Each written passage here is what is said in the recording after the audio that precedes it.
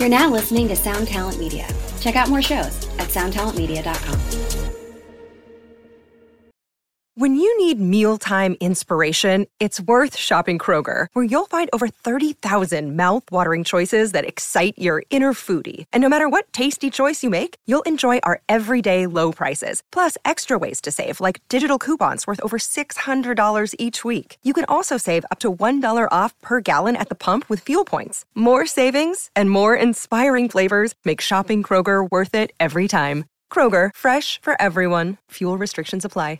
Like, I had a lot of those opportunity costs being in Cradle, where I turned down bigger gigs. To be 100% honest, I turned down some big gigs because I was doing like 4 shows with Cradle. I would have to turn down a 6-week tour with a bigger band. Yep. Because I was loyal to Cradle. Mm-hmm. And then there comes a point where you think, well, I don't think Cradle are loyal to me. Mm-hmm. So... to be honest about it. No, absolutely. And then you think back of those moments going, why did I do this? Yes, I was loyal to Cradle, but certain people hold it over your head. It's like, well, we gave you a career, so you need to stay. Oh. And when you hear that one too many times, you start thinking, no. No. Ladies and gentlemen, welcome back to another episode of 2020. I'm Siobhan, here as always with Ben, who is hiding behind a mask right now if you're watching the YouTube cast, and Corey. And this week we have back again Richard Shaw, our dear friend who has played on Lost Symphony, formerly of Cradle, of Filth, now doing a lot of his own projects. And this is an amazing episode where he gets into the discussion about his departure from Cradle and what he's getting into now. Yeah, it's a heavy topic, and he kind of opens up about just the way he was feeling. You know, what goes through someone's mind when you're in a large, successful band and you decide that the better path is to leave that.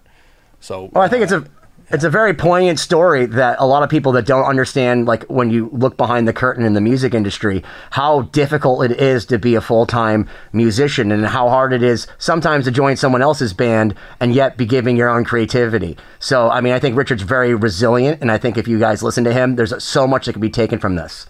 Yeah, super important episode, about what goes on behind the scenes of all these decisions we make every day as musicians. So without further ado, let's let him talk about it himself, part 1 with Richard Shaw.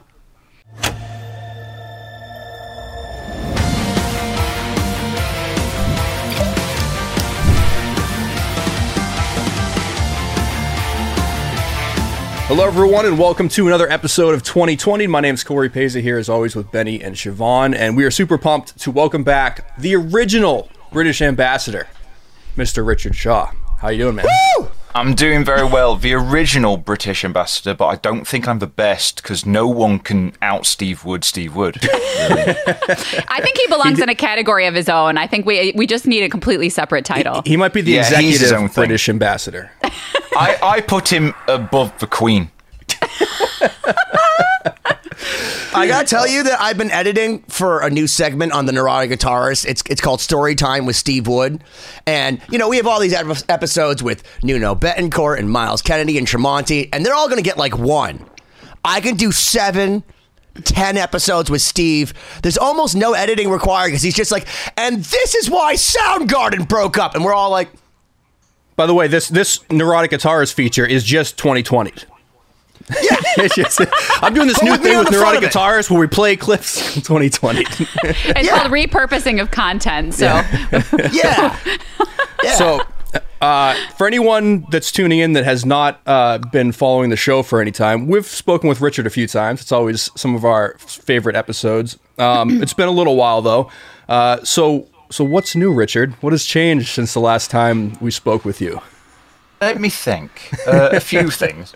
The biggest thing being the most obvious one is that I left Cradle of Filth back in March, but it wasn't announced until I think about 6 weeks later. Just to be honest, just got to the point where I didn't want to do it anymore. It was as simple as that. Did it have to do with touring, traveling? I mean, can you elaborate on what specifically made you make that decision? Touring and traveling was never a problem for me. Writing, recording, I love it. The actual music side of things, I loved and I still love. it was all the behind the scenes stuff kind of got to me after a while. It just got to a point where you find out things that you don't like the sound of that's been going on for a while, and I don't know, a lot of drama and BS. And I mean, I'm a dad now. My life's pretty hectic as it is, without adding unnecessary drama to the bag. And no, I just got to a point where I was like, this isn't fun anymore. Doing the shows is fun most of the time, but it's all the other stuff that was kind of getting to me. I was like, it's time to walk away. Like I said in my own little statement, if it's not fun anymore, it's time to step aside. Well, do me a favor, for someone as lame as me and Corey, who's never like really toured seriously, and we're like, the idea of getting into a band like Cradle Filth is probably the coolest thing we could ever do. I'd never leave. I mean, that's the best thing that would ever happen. So, like, could you explain to someone, maybe without the intelligence of the people that they have over in the United Kingdom, what type of drama, and I don't mean even specifically to you, but like, I don't understand as a guitar player, I get into a badass band, I'm touring, what the fuck's wrong? What could be so wrong? Like, what's wrong with that? Explain it, Richard. Why? Yeah, what's drama? Yeah. You'd think that, but there's, again, but this is the thing. Touring and writing and recording is the dream. It really is. But to me, it came at quite a high cost. And I wasn't willing to pay that cost. Let's put it that way. Yeah. Me, the keyboard player, and all but one of the crew didn't want to pay that cost. So I had to basically hire all new crew, as well as a new keyboard player and a new guitar player. And Jesus, that sounds like a lot of work. Yeah, you'd think, wouldn't you? If, I don't know, there's a side of me that thinks if you just treat people better, it'll be less hassle. Yeah, I'm always surprised. In a nutshell, just treat people better and show them respect that they deserve, and people kind of stick around. Yeah. Do you think that anything might have changed after you left, or after that shift and having to get new people? Do you anticipate that anything's going to change? I don't know. It's hard to say. It probably will. It probably will. It's probably just the people who were there, and then now the people who are there now, it might work better. Like, like, I don't know. My BS tolerance seems to have lowered over the years. Whereas there's a lot of stuff that I kind of let slide, that towards the end I was like, I'm not letting that slide anymore. And it was as simple as that. And I know this sounds super cryptic, but I still get on well with the band. I love everybody in the band. It's more other people behind the scenes. Fair enough. That way. Yeah. Yeah. So. Well, that's a hard decision to make. I mean, I know so many people will hold on and stick to the one gig for their whole careers, and then they come out the end of it and they feel a little bit resentful or, disappointed that they didn't take that leap. Because that takes courage, I think, to decide that, you value certain other things more, and to feel secure enough in moving on in your career without worrying about any sort of negative effects of losing a gig. I mean, that's a big decision to make. Yeah, it became one of those things where financially it wasn't starting to make sense to stick around. Again, I don't know how much to say, but you get no, it's okay. We don't have to go into it. You get talking to other bands and other session members, and because I was a session member, but I also wrote for the band. Then you start discussing stuff with other people who are in similar boats, where they're session musicians, but they also write for the band, and you're going, hang on a minute, this doesn't sound as fair as what you got. Well, explain this to me, because there's this perception, I feel like there's this perception that's been around for a very long time that, hey, if you're in a band, you're rich. I mean, I was just watching a 1986 interview with Lemmy, and he's in a bed with some girl, and she's like, aren't you rich? And he's like, where did you hear that? Oh yeah, we're rich.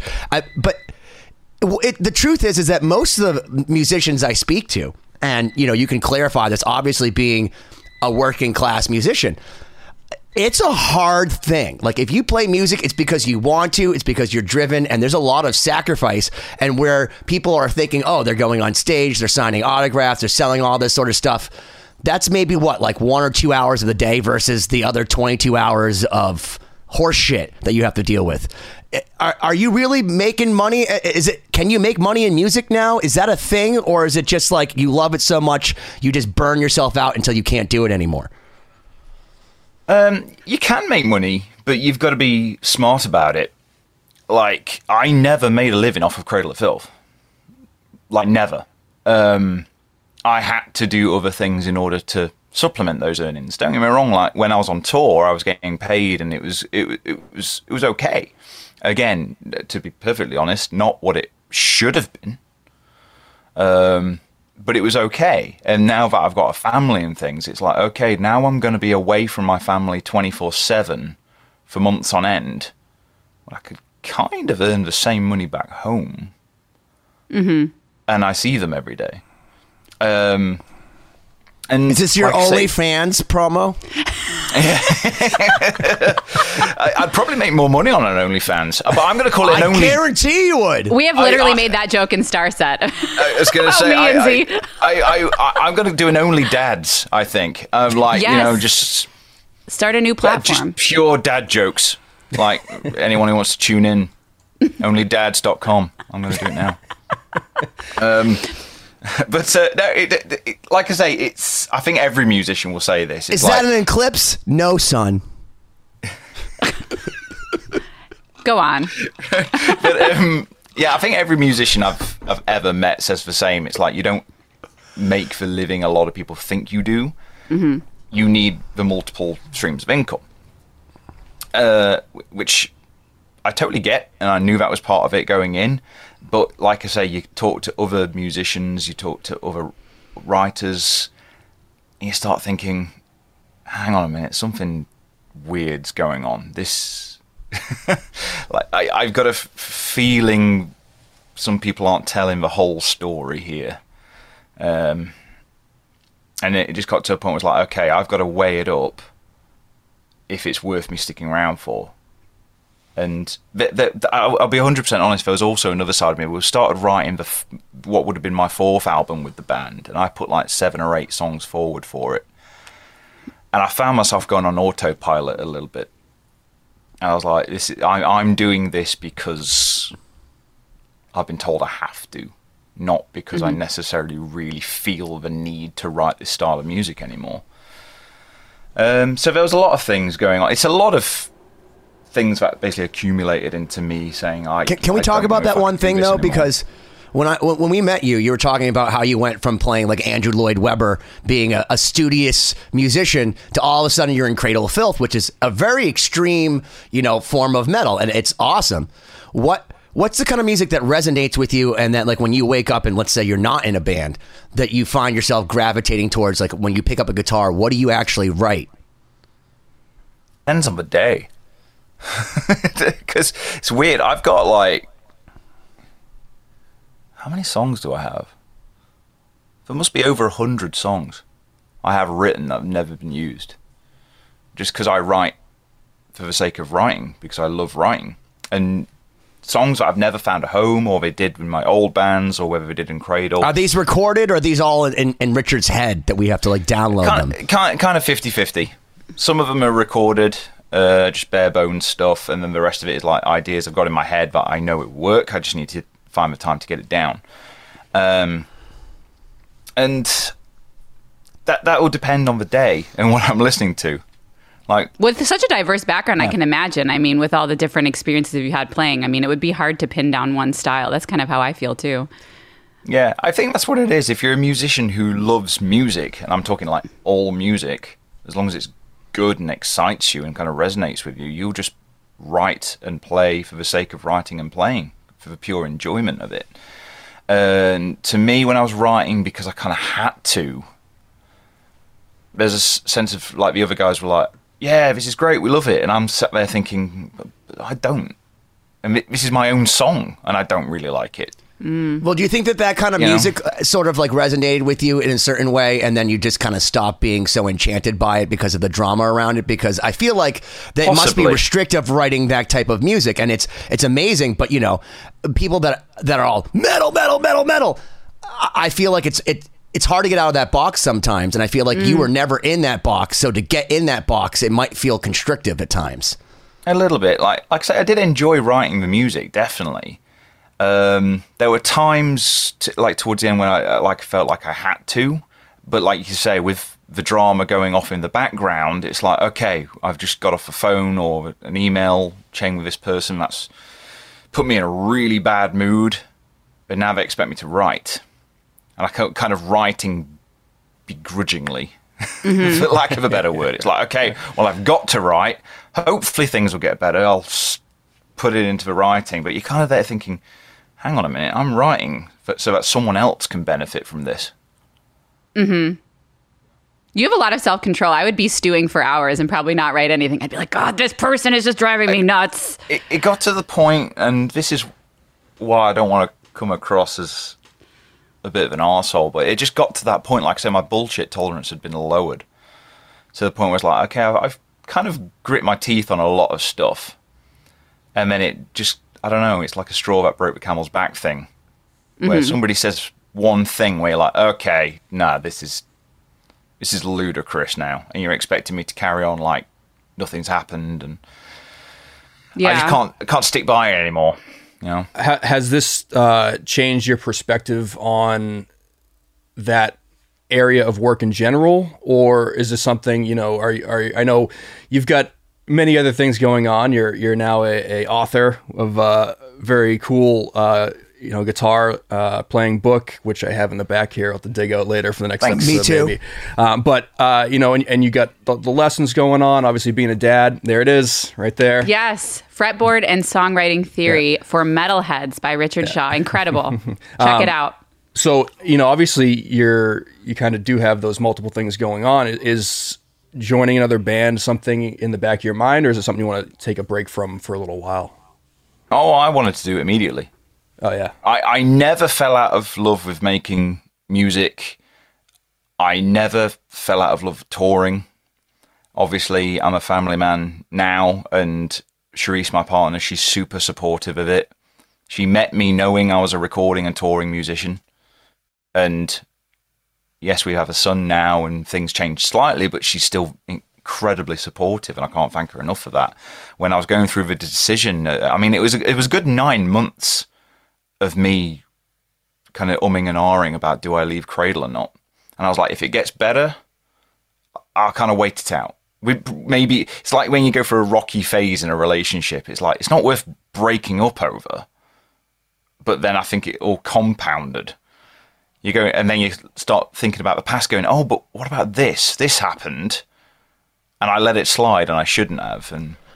Well, it reminds me of a quote, and I want to ask you if you find this true. So one of my favorites, Charles Bukowski, said, sadness is caused by intelligence. The more you understand certain things, the more you wish you didn't understand them. Do you feel that that's true about Cradle of Filth?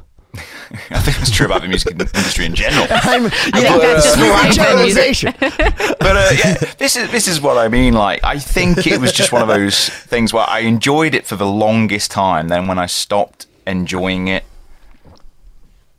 it was time to go. It was as simple as that. But saying that, I went on tour with another band. Like, when Cradle made the announcement, I was actually on tour in Europe with another band. And that was a whole different experience. Smaller band, smaller venues, but just as much fun musically, and there was no drama. And it was just a real good, fun touring experience without all the BS. Mm-hmm. Well, you mentioned something interesting, not to interrupt you, but there's so many hidden costs that come with touring. Like you said, it's not just like a matter of looking at the numbers, there's a cost of being away from your family, of not taking other gigs. I mean, it's something I face too, touring with Starset. There are certain things that I've built up over the years here where I live, personal things, professional things that I have to set aside willingly, that I could lose forever by choosing to tour, Opportunity cost. Opportunity cost. Like, I had a lot of those opportunity costs being in Cradle, where I turned down bigger gigs. To be 100% honest, I turned down some big gigs because I was doing like 4 shows with Cradle. I would have to turn down a 6-week tour with a bigger band. Yep. Because I was loyal to Cradle. Mm-hmm. And then there comes a point where you think, well, I don't think Cradle are loyal to me. Mm-hmm. So to be completely honest about it. No, absolutely. And then you think back of those moments going, why did I do this? Yes, I was loyal to Cradle, but certain people hold it over your head. It's like, well, we gave you a career, so you need to stay. And when you hear that one too many times, you start thinking, no. I thought we gave you a career. You're playing with Marty Friedman and Nuno Betancourt and Alex Everyone's laying claim to your and career we now. put you in the fucking Guitar World magazine. We fucking made you, owe Richard. us, We Richard. made you. We made you. I even bought your fucking book. I mean, if you keep, like, certain people mention this, it's like, we gave you a career. It's like, I was already a musician way before I joined Cradle, you know? It's like, yes, I'm very grateful for the opportunity. I did some incredible things. I'd like to think I'm still going to do some incredible things. This isn't the end of my It's all career. over, man. I'm just, if this is it. And certain people in the Cradle camp were like, well, if you leave, you're done.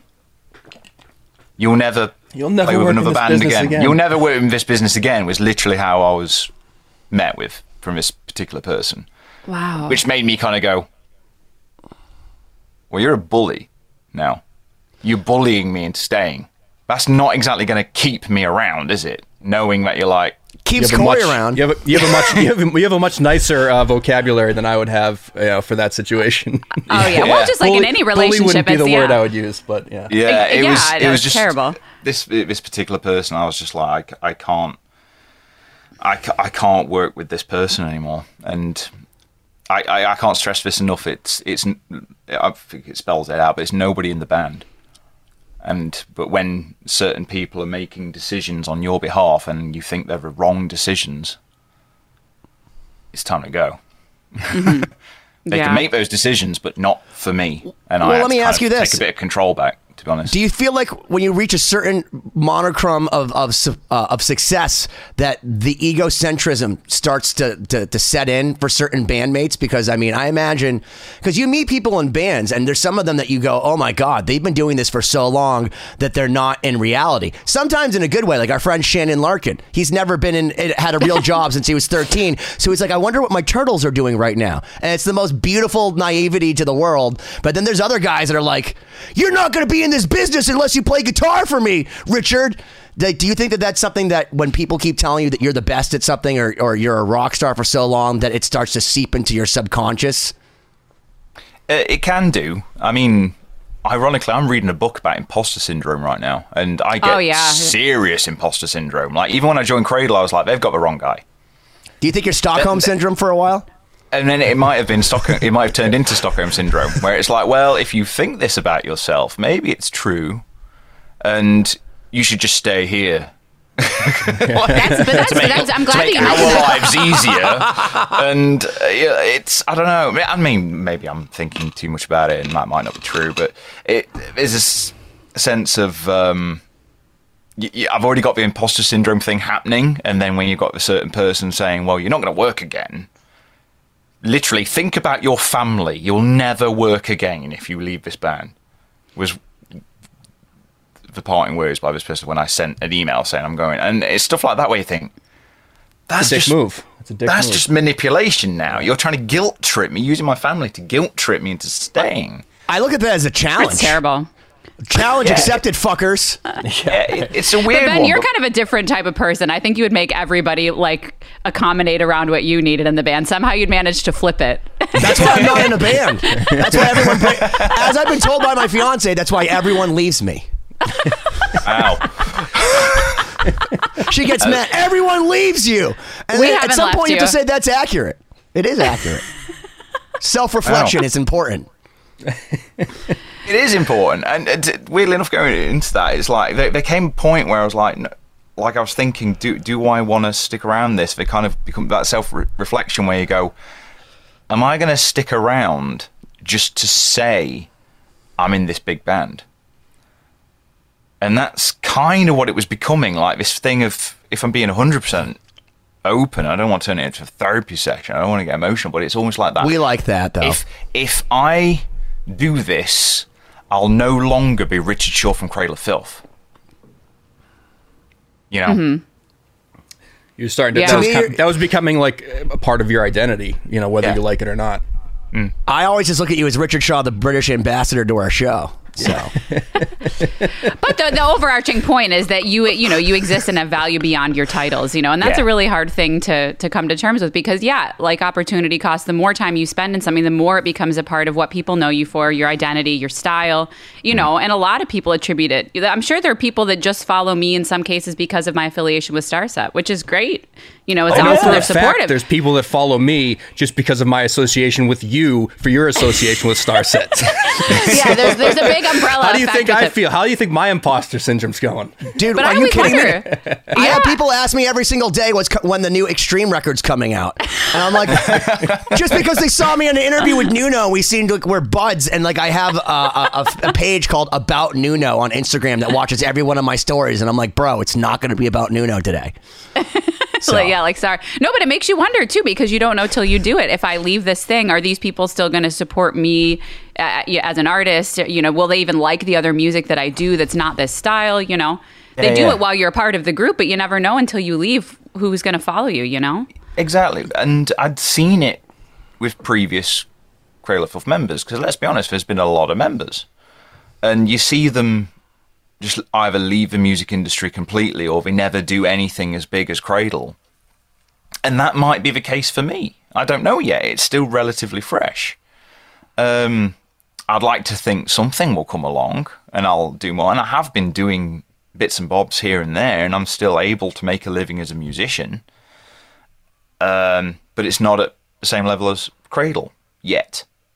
But I'm still doing the thing. And that's the way I saw it. Like you're saying, I think it got kind of worrying that I did almost like associate my identity as being Richard Shaw from Cradle of Filth. It's like it made me a somebody. Yeah. In one of the first episodes we did with you, like way back, you were one of our first guests on the show. So this is going back a couple of years.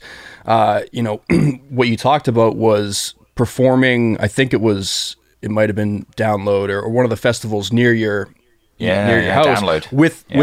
with your earlier band, and it was playing kind of the smaller stage and decent crowd, but you thought, this is it. I have now made it. I've played this sick show. Like, you were at content and excited about your music career at that level, and obviously you had the chance to step up and then play main stage there and have that huge thing. So I think that you're well equipped for this stage in your career, because you've already kind of established that playing music is what you want to do and it's what makes you happy. And despite what anyone says, I think you'll work in this industry again. I don't think that's something you got to worry about.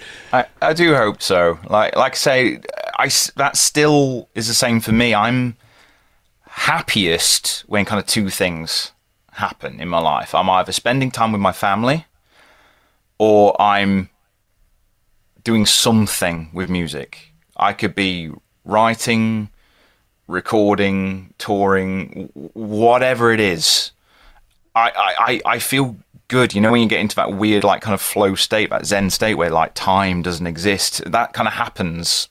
And there's two things: when I'm spending time with my family and when I have a guitar in my hands. And I've been very fortunate that I've been doing this a long time now. I mean, I turned pro, whatever pro means, when I was 21, straight out of university, and I was making a living playing guitar. And I really didn't care what it was, but I was kind of happy. Doesn't matter what it was, I was happy. And then, like I say, with the Cradle thing, I just simply wasn't happy anymore. And I was like, okay, well, I'll go do something else playing guitar then, so I can be happy again. Well, I think you have you put something really, really good out there, though, in the sense that you first started saying that, you started to associate yourself with being the guitarist from Cradle of Filth, but it's a little bit hippie of a mentality, but I believe that, what you put out to the universe is kind of an incantation of what could possibly happen. So if you say, I am Richard from Cradle of Filth, then you will be relegated to that, versus if you believe in yourself that things can happen. Because I guess one of the things that has made my mediocre talent and this mediocre face made for radio as semi-successful as I have is I've done a trust fall into the universe by saying, oh, I'm going to do this, I'm going to do that. Like, for example, when we did Lost Symphony, I'm like, we're going to get Marty Friedman. We're going to get Nuno Bettencourt. We'll get Alex Scully. We'll get them on one track. And we did. You know what I mean? And it's one of those things where it sounds unrealistic, but it's not to get all Tony Robbins on you, but the power of positive thinking. I found this to really be a true thing, that if you believe and you start to envision what you want to do, then that will happen for you. So I full-heartedly believe with how talented of a musician you are, how great of a person you are, your intellect. I mean, because that's the other thing is, we're lucky to find great guitarists that aren't just mouth breathers. You know what I mean? You have a lot of philosophical knowledge going up there. I think you're only limited by yourself, and I truly mean that, because if I was as talented as you, I'd be president by now. Just so you know. Well, thank you, but I was listening to what you were saying, but I was thinking of you as being Tony Robbins, but I don't know. Like, you can't be Tony Robbins. You haven't got the voice for Tony Robbins. Tony Robbins. I'm not tall enough. Voice. You're not tall enough. But that voice, I can't take that voice seriously, man. I can't take Tony Robbins seriously. Well, I think when it comes down, I wish I could, because he comes out with some good stuff. But I'm like, man, but your voice, no. No. Well, I think it comes down to integrity. That's sort of the overarching concept. If you really stick to what you believe in and you do it, and you don't make sacrifices for the purpose of, fame or acceptance or whatever, you eventually, I think, find. I mean, it could take a long time, but as long as you stick with it and you do what you believe in and you have that integrity, that's kind of what draws things to you. Because, yeah, you're right. You attract the things that belong with what you believe in. Yeah, exactly. And I'm just happy now. It's like I say, it was that whole thing of going, I know I should be grateful, and I am grateful. I got to do stuff that hardly anybody gets to do. I'm living the dream. But when I'm off tour, why am I getting jittery whenever I get an email? Like when my phone goes off, why am I thinking, oh God, what is it now?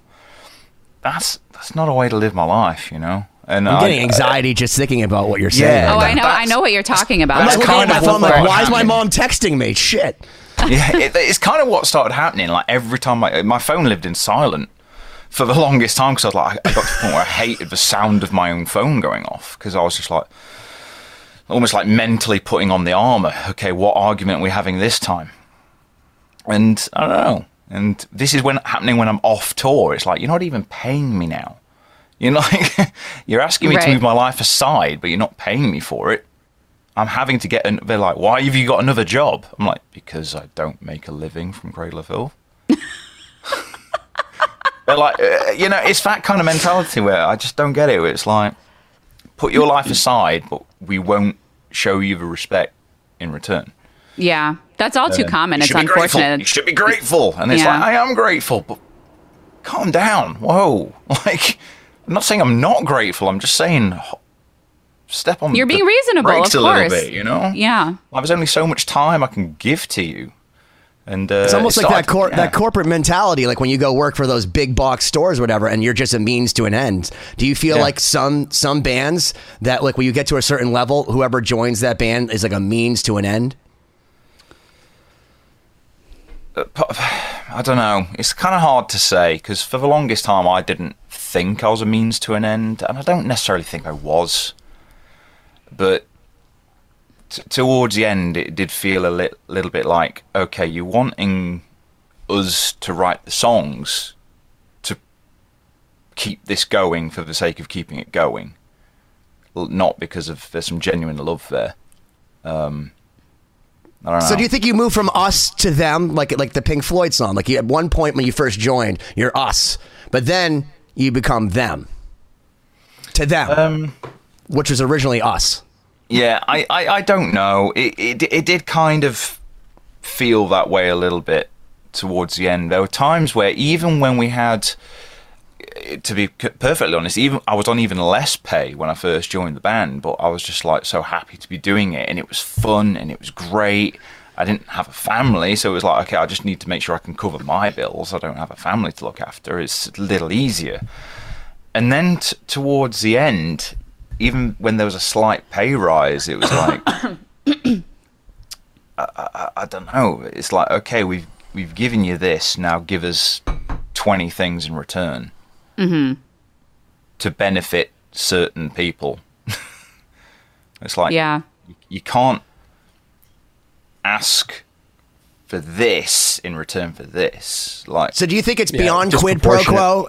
It's not an eye for an eye, it's an eye for like your entire life? I don't know. I wouldn't go as far as that, but it did get to the point where it's like, you are asking a lot of the session musicians.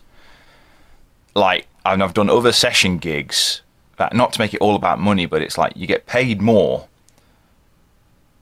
to show up and just do your job, and then that's it. You go off tour, and thank you very much. Whereas this was almost like every single day. It's like, right, you're asked to do this, and this. But it's like, yeah, okay, you're going to pay me for it? No. Because you should be grateful. Yeah. You're in this band. And you're like, come on, it's not my band. I'm a session guy, you know? Mm-hmm. You put it in your own words. I'm a session guy who writes for the band. Therefore, I'm not entitled to certain perks. And you should be grateful. That was one thing I was going to actually just bring up. So, generally, the hired gun session situation is kind of, you show up and you do as you're told, kind of like you mentioned. And that's the skill set, right? If you're a great session player or hired gun, you can walk into a situation, a role, and fulfill exactly what that artist or band needs in the best way possible, making them look as great as possible. The second, you start writing, I mean, I look at that as a separate entity, because now you're part of, creating this situation you're in instead of just supporting it. So when you're writing, you were still considered just hired gun? There was no switch over to now you're contributing to this, general IP of this project. It was always a strange one with Cradle, because it was like, yes, you are session. We pay you to go on tour. Learn the songs, go on tour. You'll get paid at the end of a tour. Cool. But then it was like this thing where, okay, you're writing for the band now. And when I first joined the band, it was like, oh my God, this is amazing. Now I get to write in this style of music. Kind of, I don't know, the romanticism of the whole thing. Going, oh my God, this is going to be a big project. Like, more people get to hear it than would usually buy my own band stuff. This is, okay, I'm going to take this seriously. And then you do one album, and you're like, oh my God, this is an incredible feeling. Do a second album, yeah, this is great. Third album, in my experience, was like, okay, now I'm starting to clock on, because I need to fulfill the obligations of somebody else. So why do I... Hang on a minute. I thought I was session here. Like, we need songs. Okay, I'm busy trying to make a living, because you're not paying me to write the songs right now. So I kind of... Can I do it? Like, why haven't you picked up your phone? Because I'm working. Well, we need you to pick up your phone, Rich. It's like... Yeah. Text me. Right. Yeah, exactly. And don't get me wrong, it wasn't as simple as that, but there were times when it did get like that. It's like, why not picking up the phone? It's like, because I need to make a living. It's like, what, do we not pay you enough? Well, that's a whole loaded question. Funny you say that. Well, let me ask you this: when you came in with all the piss and vinegar, excited to write that first record, I'm sure you gave them all that you got. And listen, having worked with you, you're an incredible guitarist. Did you write all this stuff that you thought may have been your masterwork, and then it comes out, and then it's like you're the sixth thing they talk about when they're listening to really tunes that you kind of made from your own mind? That's a difficult one to answer, because I kind of went into Cradle knowing it wasn't going to be about me, knowing it wasn't going to be about the session guys. You know what I mean? And it is. It's this weird kind of thing, because Cradle, it's almost like the closest kind of band I can put it to, in a weird way, is it's almost like Alice Cooper. Alice Cooper isn't Alice Cooper. Alice Cooper's the band that became one guy. Cradle of Filth kind of feels like that. It was a band, and now it's one guy, and it's almost like everyone else is a supporting role to make sure that guy and management make money. Mm-hmm. And I don't know, like, it's almost like, if I'm going to be brutally honest, if you call it Danny Filth, go out and call it Danny Filth, I'll happily be a session guy. but I'm not writing any of the songs. Well, the cool thing is, though, and to compare Alice Cooper to Cradle of Filth, though, the one thing I've always noticed about Alice Cooper is that he has lifted up his musicians. So, like, where Ozzy Osbourne used to discover all these guitar players, he discovered a lot of female guitarists. So, Orianthi got huge in Alice Cooper. Then you had the Hurricane, where people are all mad about Nita Strauss, but she's playing with Demi Lovato. Like, good for her. Good for her. And exactly. And he always, he talks if about anything, that. He talks. He's like the Berkeley School of Music of artists. Like he doesn't want you to stay with him. He wants you to spread your wings and leave. You know, and kind of go on. It's like the high-end internship that you got to get to then go on to your. This is the thing. Like, and those artists are brilliant. I see it as the same as. It's always a bit controversial when I mention this to people, but like Miles Davis, I love Miles Davis. Himself, I don't think is the greatest musician on the planet. I don't. However, who's Miles Davis? Is he related to Miles Kennedy? No, Ben, let him finish his train of thought. Let him finish his train of thought. But it's like Miles Davis. Don't get me wrong, fabulous musician, but he had a great knack of finding great musicians that elevated him, and he got them in the scene. And Frank Zappa. Frank Zappa, exactly. Frank was a genius. He used to say he was the worst in his own band. He would not have anyone that wasn't better than him. Which, by the way, I agree. In Lost Symphony, I am by far the worst. Because if you want to be a true, like, egomaniacal leader, you have to take all the credit, but make sure that you are the worst in your own band. Because you're only as strong as your weakest link. Well, I'm Axl Rose, fucker.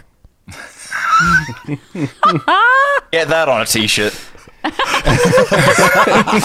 LostSymphony.com. Yeah, I know it's it's funny you mentioned that, Ben, as I look at the Lost Symphony Instagram page, which the instrumental cinematic rock music, a little different from the rest, composed by the Benny Goodman. End of description. I think my brother may have made that a long time ago. Composed by... You can change it. You have the password. Say that you own it. I don't give a fuck. I won't notice for 7 weeks. It's just going to be a constant fight of people logging in and changing the description for our own I'm band just going to page. change it to bass by Corey Pays It. That's it. You don't play bass. We fired you. That's true. You actually got promoted to guitar. That's true.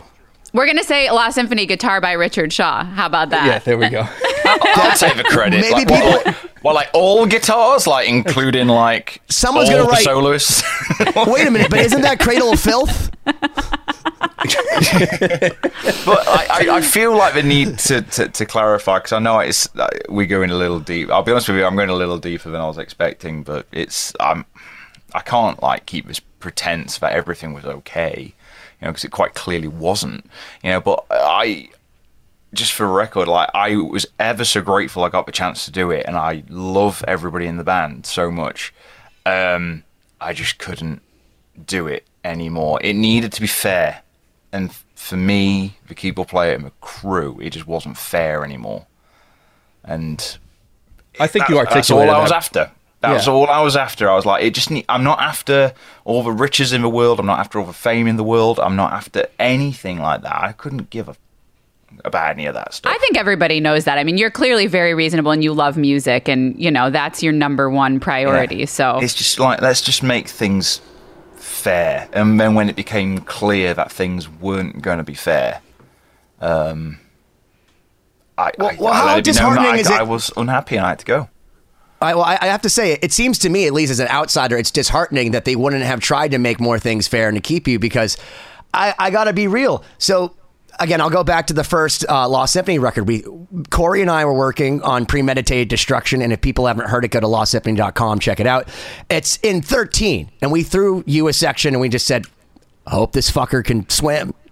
And when you sent us back a track, Corey and I looked at each other and we're like, Did he really play this? Like, this is wild. And I remember thinking to myself, and I apologize for being so honest. I'm like, he seems too good for this band. Because, like, honestly, I only say that because when I heard your playing, it was astonishing. In fact, not to shit on the band in the slightest, but it was like, of all the guys we're working with Lost Symphony, this fucking guy, the guy from Cradle of Filth, the dude like literally blowing my fucking face off with these tracks. And then when we came time to do another song, we're like, of all the people we worked with, we're like, who could we get to do it perfectly? And even the guy that's behind us, who's not really even into the metal stuff, he's like, that Richard guy is really melodic. I love what he plays. And Corey and Siobhan and I were all like, Richard! So for me, I just feel like if I was in your band, I would have tried harder. And I'm an asshole, so I can empathize with the assholery that went on as far as not catering to you. But don't you think they should have tried a little bit harder? No, maybe.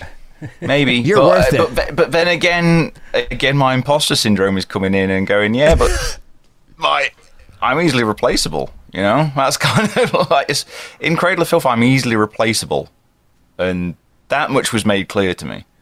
And I was like, okay, well, if I'm easily replaceable, I'm gone. And they replaced me. It was as simple as that. And they've replaced me with someone who's brilliant. Donnie is absolutely brilliant, and we've been chatting online, and he's such a cool guy. And it's as simple as that. They've found somebody who could do the job probably better than I can. And all the best to them. And I hope they end up coming out with one hell of an album. But in that band, I was easily replaceable. As simple as that. Well, I think, it comes down to fairness, and happiness can mean different things for different people, right? Yeah. Some people are completely fine being a hired gun, and of course, whether it's fair or not, what you're getting compensated is dependent on the person. But to other people, it's like, yeah, they really want to be a part of it. That's something that over time has gotten hard for me too, is I've always been a hired gun, and as a violinist, that's pretty common. You're a studio player, you're playing in an orchestra. If you're in a band, the parts are written, you show up, you learn them, and over time I've really wanted to, and that's why I love Lost Symphony, is getting more involved on the creative side of it. And so some people can go their whole careers and feel completely satisfied with that. And then others will branch off and say, well, no, I want to write and be a part and have a stake in the things that I'm creating here, and it's no longer enough for me to do this or do that or be a part of someone else's project that will move on without me, Yeah, and for exactly. each person, that's different. It is kind of ironic, weirdly, like as soon as I left Cradle and went on tour with King 810, all of a sudden I found this weird thing that happened creativity wise, where I was just like, here's loads of songs. It was really strange. The floodgates opened. You unlocked a secret passageway. I think in the 2 weeks that followed me leaving Cradle of Filth, even while I was learning the King 810 set, so I was keeping busy. It wasn't like I left and it's like I'm going to stew on it. It was like, thankfully I've got another band's songs to learn. I need to prepare for that. I need to make sure I've got all the gear ready. But I was also writing for another band, and just for my own things, just for the sake of it. I think in the 2 or 3 weeks following me, the world didn't know I'd left, but I'd sent the email saying I'm gone. In the 2 or 3 weeks that followed, I think I wrote close to 50 songs. And it was just like this, there you go, cool. Everything I didn't know was there because I was too busy concentrating on doing the Cradle thing. And all of a sudden it was like, cool. Now that I am no longer Richard Shaw from Cradle of Filth, in a weird way it was like, okay, you are now Richard Shaw. What are you going to do? Do you think your subconscious was writing as Richard Shaw, not from Cradle of Filth, while you're in the band going, fuck you, dude, you're going to leave this shit. I'm going to keep writing. So then when it was over, it's like, hey, man, I have a whole album ready for you in our own project called Richard Shaw's Music. I mean, there was a whole bunch of songs. There was about an album's worth of material that I really should get down. I have it written down on notation, but not like recorded or anything where I've got... Wait, like, you can read music? Yeah. We've been over this. Check out Richard's earlier episodes. Buy Richard's book. He'll help you. Thank you. By the way, I don't like that it says just metalheads, because I feel like I've used this in my lessons for people that aren't metalheads. So that was my only thing I didn't like about this. And other genres too. Come on, read the fine print. Yeah, but I can't. But I'm colorblind, so I can't actually see that. But metal is the virtuosic. Everyone wants to learn the metal. So if you make it known that there's metal in there, you might get a. That's the thing with that book. It was like a thing where I knew I had followers because of a Cradle thing, and I'll be ever so grateful for those people. And it was like, I always got a lot of questions from people who played metal going, how do I do this? How do I do this? In a lot of my lessons, or just sending me social media messages or whatever. And I was like, it's time to get this in a book. I've wanted to write I could tell you forever. the best thing that you could tell you wrote this for metalheads. You explain intervals by saying songs to people, like, it sounds like this. And I'm like, oh, it's just the heart and soul chords. That's how you go to the minor 6 from the major 1. Oh, dun, dun, dun, dun. And you gave me a lot of concepts in here that, like, it sounds like dummy, but, like, I'm a dummy and I'm a metalhead, and now, like, when I do lessons, I'm like, well, it sounds like this song, and I just open up the page like 7 in Richard's book, because you've made a lot of things that didn't seem tangible to someone maybe who isn't as studious of a musician, and I really like that. So I guess where it is, like, for metalheads, it's really you're saying something to people like me who That can should barely be read. your next book or DVD series should just be Metal for Fucking Idiots, and just go through. And the writing's pretty big. And it's like, hey, dumbass, there's chug on, pictures. open chug here. Here we go. Yeah. No, but there's just a lot of things that I found. Like, I was very fortunate.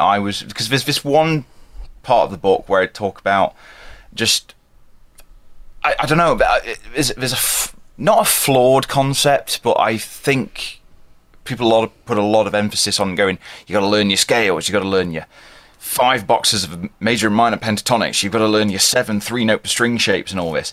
And then as soon as I needed to do it in a different key, I was like, shape 1. Let's start at shape 1. Yeah. And work my way around. Instead of just starting anywhere on the neck, or I could see my hearers do. And then I learned this concept, talk about that in the book. But even, I was very fortunate. I was taught by people who really understood theory in the same way. They were like going, this sound you hear in your head? This is the theoretical reason for it. I was like, oh, instead of learning an entire textbook's worth of theory and then going, cool, now put it on my guitar. I don't know. Can I tell you, I got schooled. I got schooled in person. I got schooled in person by Carol Kay, the legendary bass player. Wow. And she says, all you rock musicians like to learn scales and all it's not. She's like, all you need to know is the chordal scales. I'm like, what do you mean? If you know the notes within the chords that you're playing, you'll never need anything else. And I'm like, what do you mean? And she starts showing me. She's like, why would you ever play other notes unless you're playing jazz? But then it's deliberate. And I realized that what I've been doing, because I'm not very classically trained like someone like Siobhan, so I'm not stifled by music theory. I realized a lot of what I was doing just by ear is playing notes within the chordal scale. So I didn't go, oh, that's a Phrygian scale, or I'm playing in the Locrian mode right now. I just go, that just sounds right. But I'm playing over a C7 flat 5, and it's like you have to play the notes within that scale to sound normal, unless you're trying to be jazz. Yeah, and I do talk about that kind of thing in the book, where it's like, okay, this is Is that past page 8? Because I don't know if I got past there. page 8. Okay, but I'll try to read that far. It's like it's not like I say it's for metalheads, but this stuff is used all over the place. Like that. Certain concepts where I was explained to it as a metal musician, but then I realized, shit, film composers do exactly the same. Mm-hmm. They just have a different palette to work with, different instrumentation to work with. I was like, that's why the main theme in Jurassic Park sounds so epic, and then you can go, well, Dream Theater do a similar thing, but the instrumentation's different. I was like, oh. But you can even relate it to Van Halen do the same thing. Metallica do the same thing. Earth, Wind and Fire do the same thing. It doesn't matter who it is. And it's like, there's a reason why I think people are drawn to certain styles of music and certain chord progressions. Like I watched a thing with Rick Beato recently where he did the interview with Sting, and Sting's talking about what draws people to music is surprise. Like they like to hear surprise in chord changes or in melody or instruments, whatever it may be, it's surprise. Is that why I'm surprised when Sting sounds good? Just kidding. I love Sting. But I think genuinely a lot of people are, and I've been doing this concept with a lot of people, either in my lessons or even when I've just put videos on my social media, and people seem drawn to certain... I play a certain chord progression and they're just like, oh, that chord sounded incredible. I'm like, yeah, it's a theoretical concept. That's not too crazy, but nobody thinks to do it in a lot of modern pop, or especially as a metal player. I think a lot of metal players are drawn to fast is good, and which it is, don't get me wrong, but but it's not all it is, to me it's that element of surprise, if there's that change in melody, that change in chord progression. It's interesting you say that, because like a lot of the classes that I have with people, I've been doing some songwriting classes, I go and one of the things I say is go find songs that you like and find the moment that you like the most, and let's analyze it. So like for me, with a lot of like Queen songs, I love how they go from major to minor, but then they'll go over to the minor, you know what I mean? But they'll play something different in the left hand, so it creates a tension. Yeah. And I realize that there's like all these magical tricks. Like if you listen to Elton John or Billy Joel, they're never playing the same thing in the left hand as they're playing in the right hand, because it's always a constant moving tension of ascending or descending. And like, when you're playing these pop chords and it's just like, A to G to D to C, like, but what if you did like A over D? And like, these are all these concepts that like, if you go back, I was watching our interview with Rusty Cooley the other day, and he said something really cool in the sense that like, if you listen to metal all the time, you're going to be stuck in this metal box. That's why, like, listen to Bulgarian folk tunes, listen to bohemian music, listen to classical music. Listen to Lost Symphony. Yeah. Listen to Lost Symphony. You can hear all the crazy shit that we listen to.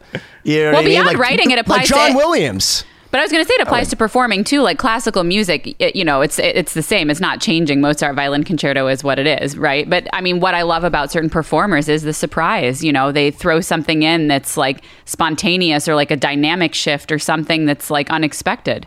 And that's what's brilliant to me too. So I mean, writing, perforing, that makes a lot of sense. Can you explain that? Do you mean like, so if Heifetz were to play like the Paganini's 24th Caprice versus you playing the 24th Caprice, is it the dynamics he instills on it that aren't necessarily written on the page that are the surprise to you? Because I feel like it's so regimented with classical sometimes music. It depends on the composer, but like for example, Baroque music, earlier stuff like Bach, there's nothing written there. There are certain traditions that you may want to adhere to, but there's so much room for interpretation that is there less notation? Like there's not as much like pianissimo or like exactly. There's almost no dynamic markings or articulation markings. Yeah. When did that come into music? So is that like, so that's 17th century, right? Or I would is it say 18th like century? classical, like the classical period, like around Haydn, Mozart, at least for violinists or pianists. That's kind of when, and then as you got more into the Romantic period, it was very, very like, all right, there's a subito piano here, and this is exactly how you're supposed to play it. That's interesting. I didn't know that. But if you go back and listen to any of the Bach sonatas or partitas for violin, like every performance that's online or whatever is different, and there are certain things that might be consistent, but that's how people establish their, performing personality as a classical musician is, how they tune their violin, what type of bow strokes they use, what type of instrument they play, what, left hand, right hand. I'm sure same with guitar. I think if a true musician would read that and play it as intended, with every note the same exact velocity. What we're saying is that where you have that with a lot of the 19th century music. I didn't know this, but Baroque music doesn't have as much of that notation. So, do you think that maybe Chopin was sitting there listening to one of Bach's pieces, saying, "Yo, pianissimo, pianissimo here"? Like, yo, he started with yo. Crescendo. Maybe Bach didn't write this, and then he's like, "We need to create these notations in Italian to let these fuckers know that this is exactly what I want." Well, but it's always funny when people overanalyze some of the markings too, because Chopin, if you look at it, he's got a lot of these polyrhythms where like the left hand will play something that's in like a different, like a sextuplet with like a triplet in the right hand, or the left handle. Well, like Handel, the musician. No, but the intention is that it's supposed to sound free and kind of flowing, It would and be then like people trying to play it too notate robotically. Van Halen solo. It wouldn't make sense on in notation. It's just like these notes fit in this space and it's perfect. Exactly. And you're not going to nail it, so just move on. Well, no, here's a notation. Just land on your feet. Because that's what Van Halen does. He used to subdivide notes. He wouldn't do 8. He wouldn't do 12. He'd be like 7. 11. But at the end of the day, whenever he hit the one, he landed on his feet. And that's what's cool about Van Halen. But the amount of rests you'd have to put and like small, it's fucking ridiculous. Oh, well, it's like that's why I jazz never tried to solos. play Van Halen. It's like, here's 32 bars to take a solo, and you have no idea where the one is in jazz. And then all of a sudden, it's like, all right, we're back to the theme, and somehow we made it there all together. There's that nice little hesitation at the end, like, no, we're all right, we're back. Thank God for jazz drummers, yeah, because I would lose the one no matter what. I went to I went to my first jazz concert ever when I was in Austria at this like tiny little like concert venue in this old building. That sounds amazing. John Scofield Trio, and it Scofield, fucking hell yeah, dude! And it really taught me something. I fucking hate jazz. It's awful. It is awful. My favorite part of every jazz piece was when he started going to a melody and played something that everyone recognized and the whole crowd cheered. And then they'd play something and everyone would sit there confused for 15, 20 minutes. So I'm admitting it. I'm out of the closet that I do not like jazz. I know we've talked about it many times. I gave it my best shot. I liked the part where the drummer hit the snare harder than a ghost note. That was exciting, and it seemed like the entire room freaked out. They're like, "Holy crap, drum solo!" A little bit of rock. A little bit of rock came out. There's a backbeat. There's a backbeat. Oh shit! I'm like, yes. And then it was just back to. And then it was just three dudes playing their own songs for 20 minutes, and then every now and then they'd come together for like 3 minutes, and everyone would cheer and be excited, and then they'd go back to doing their own thing. So I could tell you where jazz got good for me. I'm on. There's only one record for me where jazz was right. And for me, it's David Bowie's Black Star, because when David Bowie was dying and nobody knew it, he decides he's going to make one last record, didn't tell anyone he had cancer. He went to a bar in New York City and he found this crazy freestyle jazz band and basically took these like 25-year-olds back to their own backstage area, because it's him at their show, saying, "Hey, I'm David Bowie." And they're like, "Who?" And they're like, "Yeah, I'm going to die. Can you come play on my record?" And if you listen to Black Star, it's some of the crazy fucking jazz playing, and it's like freeform, but then David Bowie reels it in. And it's like so surprising, but then it has so much melody because then you have David Bowie singing over it. So I encourage you, like for me, the only time that's really existed for me in a way that works is exactly how you said, when they go to melody, but then it's followed by total surprise. But then just as you're losing it and your eyes are going glassy, David Bowie sings. Well, there's such a large spectrum of jazz music. You know, you have to find what suits you. I mean, if you want, I would check out. No, there isn't. Yes, there is. Check out Oscar Peterson. I love jazz piano. I like piano-centric jazz, you know, so it just kind of depends on the combo, the style, you know. I will also say, when we had Rodolfo Zuniga on, I listened to I liked his music. So I'm not, Awesome. I was being more facetious. Is that jazz, though? Yeah, he's jazz, Yeah. but he plays all styles. But I mean, his composed that's more music than jazz is jazz to me. Good. Apparently, that's what I like more than jazz. But It's like fudging. I don't know.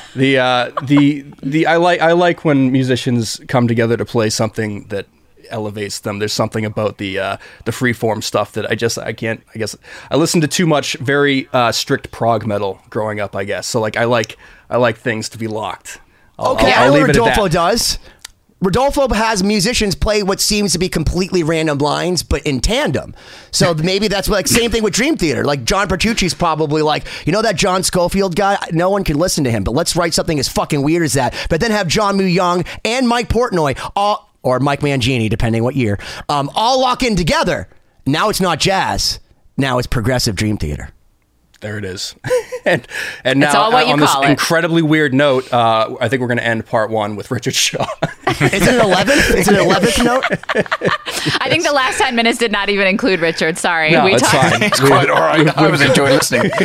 We've gone off the rails. We haven't done that in a while, probably since the last time we had Richard on. But We love him. yeah, so thanks, for hanging this first hour, Richard. In the next hour, let's get into, what you have going on now and what the future holds. Anything you want to let people know about, aside from your awesome book that would make a great gift for any musician, metalhead, or otherwise? And Lost Symphony chapters 1 and 3, also featuring Richard Shaw. LostSymphony.com. You said it there. It's the book, and I'm just doing more things, which we'll talk about in the next episode. All right. Where can people All get right, the so- book, by the way? Amazon. And it is called Fretboard and Songwriting Theory for Metalheads and Other Genres Too. All right, so stay tuned for part 2 with Richard Shaw. We can't wait to dive in next. Thank you, as always, for checking out this episode of 2020. Please visit 2020-d.com. Like and subscribe to the podcast so you don't miss out on future episodes. This week's throwback clip is from episode number 89, featuring Mikey Doling of Snot and Shannon Larkin of Godsmack. Check it out. How about this? We had the Snot house, right? All the guys in Snot lived together in one house. Yes. Okay. And we rehearsed next to the local strip club next door. So we'd be jamming in the day, take a break and go into the strip club and pull the strippers out. Oh yeah, they'd be wanting to hang out with us because we're Snot. And they'd come and watch us jam, and then we'd take them back to our apartment, or not apartment house, to the Snot house, and they would buy us all groceries, and they had money, we didn't.